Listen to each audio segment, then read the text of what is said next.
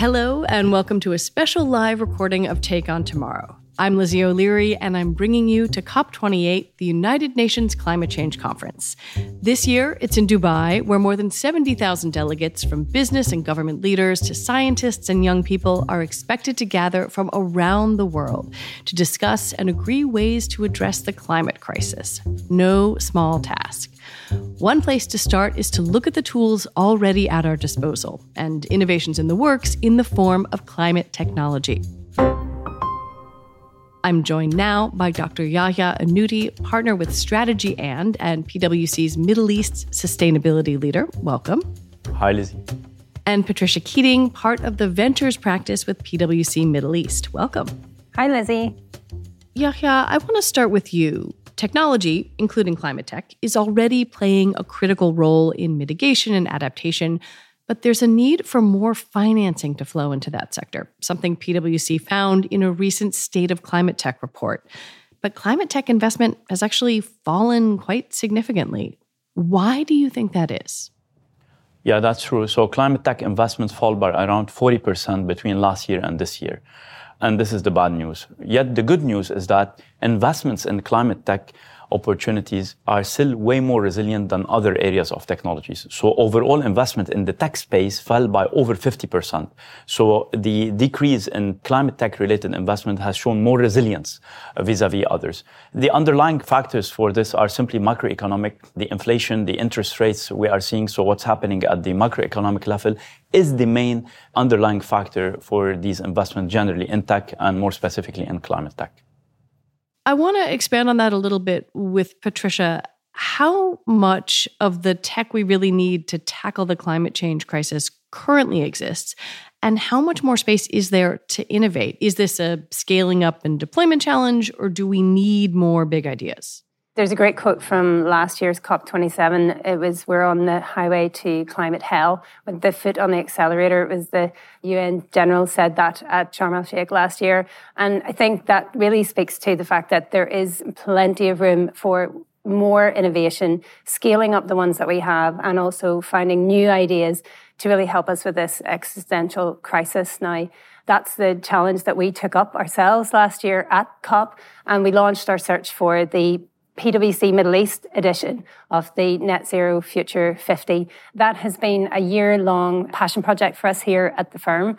And we began a search for the 50 pioneering technologies across the region that are having an impact across 8 climate sectors, which are actually the same climate sectors that are defined by the State of Climate Tech report. So energy and built environment and carbon capture.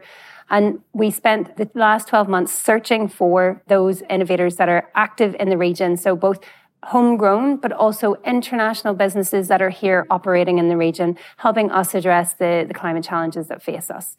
And so we realized that we needed to have a really deep understanding of what is going on with pioneering technologies, what impact that they can have, whether that's to deploy them into the ESG transformation projects that we're working on in consulting, or helping those clients to build investment vehicles to acquire or invest them. And I think on the journey, we find some really surprising things which debunk the myth of that there is a lack of it. And there's definitely a spring of innovation here in the region. And importantly, that we have a very unique position here to use and increase the impact of that journey that we've been on with the Future 50 to actually build a platform for growth to help those scale-ups actually grow and accelerate in the region. Are there a few examples, Patricia, that you could give me of the most promising innovations and technologies out there that could have the biggest potential impact?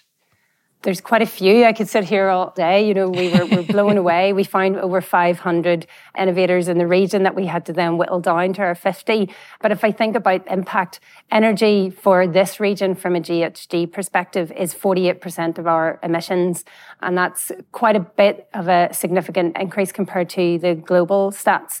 When I look at what we find in energy in Saudi Arabia, there's a company that's actually accessing geothermal power by breaking into the rocks. And Saudi Arabia is primed for that in terms of the landscape. and the terrain. If I think about waste, we have at least 3 companies here showcasing today at our Future 50 showcase who are all doing brilliant things with plastics and waste. And we've got one company taking plastic and turning it into wood for kitchens and construction, another that's turning it into compost, and another one that's turning food waste into plastic. It's absolutely incredible, a truly circular economy. Yahya, could you speak from a global perspective about where the biggest areas of investment are currently? The numbers are showing us that most of the investments are getting channeled to the mobility and energy sectors. And I understand that mobility is one of the highest inefficiencies that we live through every day. It's not only from a climate perspective, but also other inefficiencies that we go through. Imagine the time you spend in the traffic to go home or where you are moving. Imagine spending that time with your family or doing more work, increasing the economic contribution. So there is so much money, 45%, and historically in the last few years, around 50%, going into the mobility sector to tackle climate tech and also other adjacencies with that. The second one is energy. And actually, in order to meet the net zero commitments and the aspirations, we have to rethink our energy systems. We have to shift into more renewable resources, and we have to transition into energy that is more renewable and more sustainable. Yet we are shifting the attention to the other sectors that will require more attention, like industrials and the built environment. That was one of the things I was struck by in the State of Climate Tech report. And I wonder if the technology that can make the biggest impact is only getting a small share of startup investment, what can be done to change that? What can climate tech startups do to bring investors on board, regardless of the bigger market forces? So, in numbers, the industrial sector contributes to around 34% of the total emissions. Yet, when we look at tech investments, less than 10% of the investments are channeled to that sector. This is a big mismatch. And this is a mismatch that is important to bridge because not only it's high in terms of the total contribution, but also these are the sectors, if I look at steel manufacturing, aluminum manufacturing, cement, these are all legacy sectors. We call them hard to abate. They use fossil fuels and other types of energy in their processes that emit direct greenhouse gases. So we need to shift the attention to that. And the science is advancing on these hard to abate sectors, and the technology is advancing, but we need way more investments in that space. Is that happening now in any meaningful way? We're still very far. There is way more to be done also on the research and development side, not only on scaling up innovations. We still also need to invest in, like if I take the steel manufacturing, today the processes that we use are high emitters. We need to shift towards green hydrogen base. The technology is still expensive. We have to bring down the cost of hydrogen over the coming decade or two in order to enable these technologies to be cost competitive. Climate tech is very important, and we have to maintain sustainability as a primary pillar. But we also got to think of the affordability. We don't want to double on the price of an apartment that you want to purchase. Already inflation is hitting us. So we have to double down on these investments, create the economies of scale to bring down the cost curve, to bring down the learning curve in order to make these things sustainable and affordable and supply them in a secure way for our population. You alluded to macroeconomic factors, and I wonder when you're thinking about the deployment of technology and climate tech, what kinds of policy measures from governments, the governments at COP, do the most to get technology developed and deployed at scale? I like to cover this question on two sides. First, at the top level, at the macro side, and more at those who are on the ground. So at the top level from governments, we need governments to put patient funding in research and development. That is not the return on investment is tomorrow. This will take decades. Two, we are looking for policies that de-risk these investments through securing offtakes, through enabling these startups to sell their products to the private sector and to governments. So these guarantees, we are looking for funding to enable scale-ups, taking these startups to grow and get them on the growth path. And also we're looking for regulations that accelerate the products from design to market. In some instances, like if I talk about bio-based chemicals, in some jurisdictions in Europe, it would take up to 7 years to get a new regulation underway. So that's at the macro level, at the top level. But if I look at the delivery, having dealt with many of the startups that Trish just covered, They are looking for the micro ecosystem around them.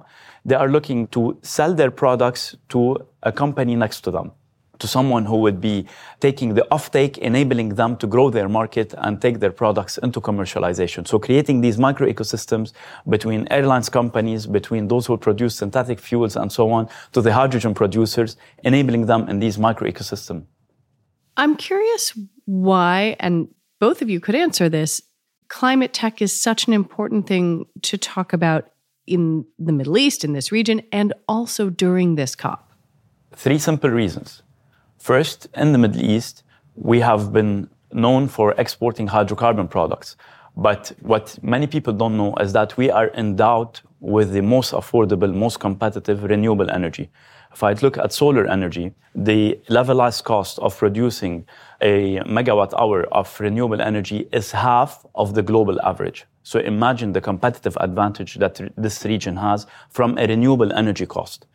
With that, imagine what green manufacturing we can enable here in the region and enable the transition towards a more sustainable future. That's one. 2, we have the spend. This is a region that is set to spend over $2 trillion in infrastructure and real estate. So there is so much of spend going on in the region, given the path of development we're on. And 3, we have bold and agile leadership that announced net zero commitments. COP28 is just few miles away from where I'm sitting. So this is just a testament for how this region is willing to take on the lead and to drive the world into a more sustainable future. Absolutely agree with all of those. And Yahya will always take it from the sort of the big picture. But from the startups perspective, I had a really interesting conversation with one of the climate techs in our Climate Tech Insights. And we talked about the fact that there's this focus about taking hydrocarbons out of the value chain. But it's like, it's in everything. Even if we stopped using oil today, it's in our clothes, it's in this chair. Stopping using oil for energy is not the only solution. And you need so many different interventions going at every stage of every industry to actually truly address that. So it has to be on the top of everybody's agenda, no matter what industry you're in, no matter what your role is. Further on to that, Patricia, there is also the argument that climate tech investment makes good business sense. So this is what you do. There are plenty of opportunities for innovative companies coming up with good ideas as we work to tackle climate change. What do you see as the opportunities for investors? So we actually took some time as part of the State of Climate Tech to interview some of the climate investors across the world. We specifically focused on the ones that are leading the charge here in the region. And what we learned from them is a couple of things. One, that climate tech investment has a bit of a branding issue. There is a perception that it is a little bit CSR. But when we spoke to them, they give us some incredible examples of climate unicorns that they've invested in, some really fast-growing scale-ups that, as you said, makes absolute business sense for investors. We are on the cusp of probably a climate boom in terms of this is where the biggest growth is going to be, and investors who are not looking at this as an asset class, will miss a trick. The second thing that we learned was there's a lack of awareness at the institutional or sovereign wealth level and the government level, because those VCs that are trying to build those climate funds are in the room competing with all the other funds who are promising, 10x returns for the next fintech or whatever it might be. So there is an investment here in the region for a climate fellowship for those institutional investors who are the policymakers and decision makers around climate to actually educate themselves in terms of why it's important to ring fence money to invest in those areas. I have a final question for both of you. What excites you the most about the climate tech space in this moment in time? It could be a micro answer, a macro answer, something philosophical. Take it away. The energy of the founders and the passion that they have is incredible. But specifically the women, the amount of women that are in this conversation here in the region, we were absolutely staggered to find that almost 2/3 of the Middle East climate founders are actually women-led or have women in their leading and founding teams. So for us, that's also speaking to so many other values that we have here as a firm, and also in terms of helping to address so many other challenges in that kind of ESG story. So those are the two things. Don't know if I've stolen yours, have I? Sure. And the beauty beauty of that is that half of the founders are below 40 years old. Yeah. So you can imagine the level of energy that is put in there.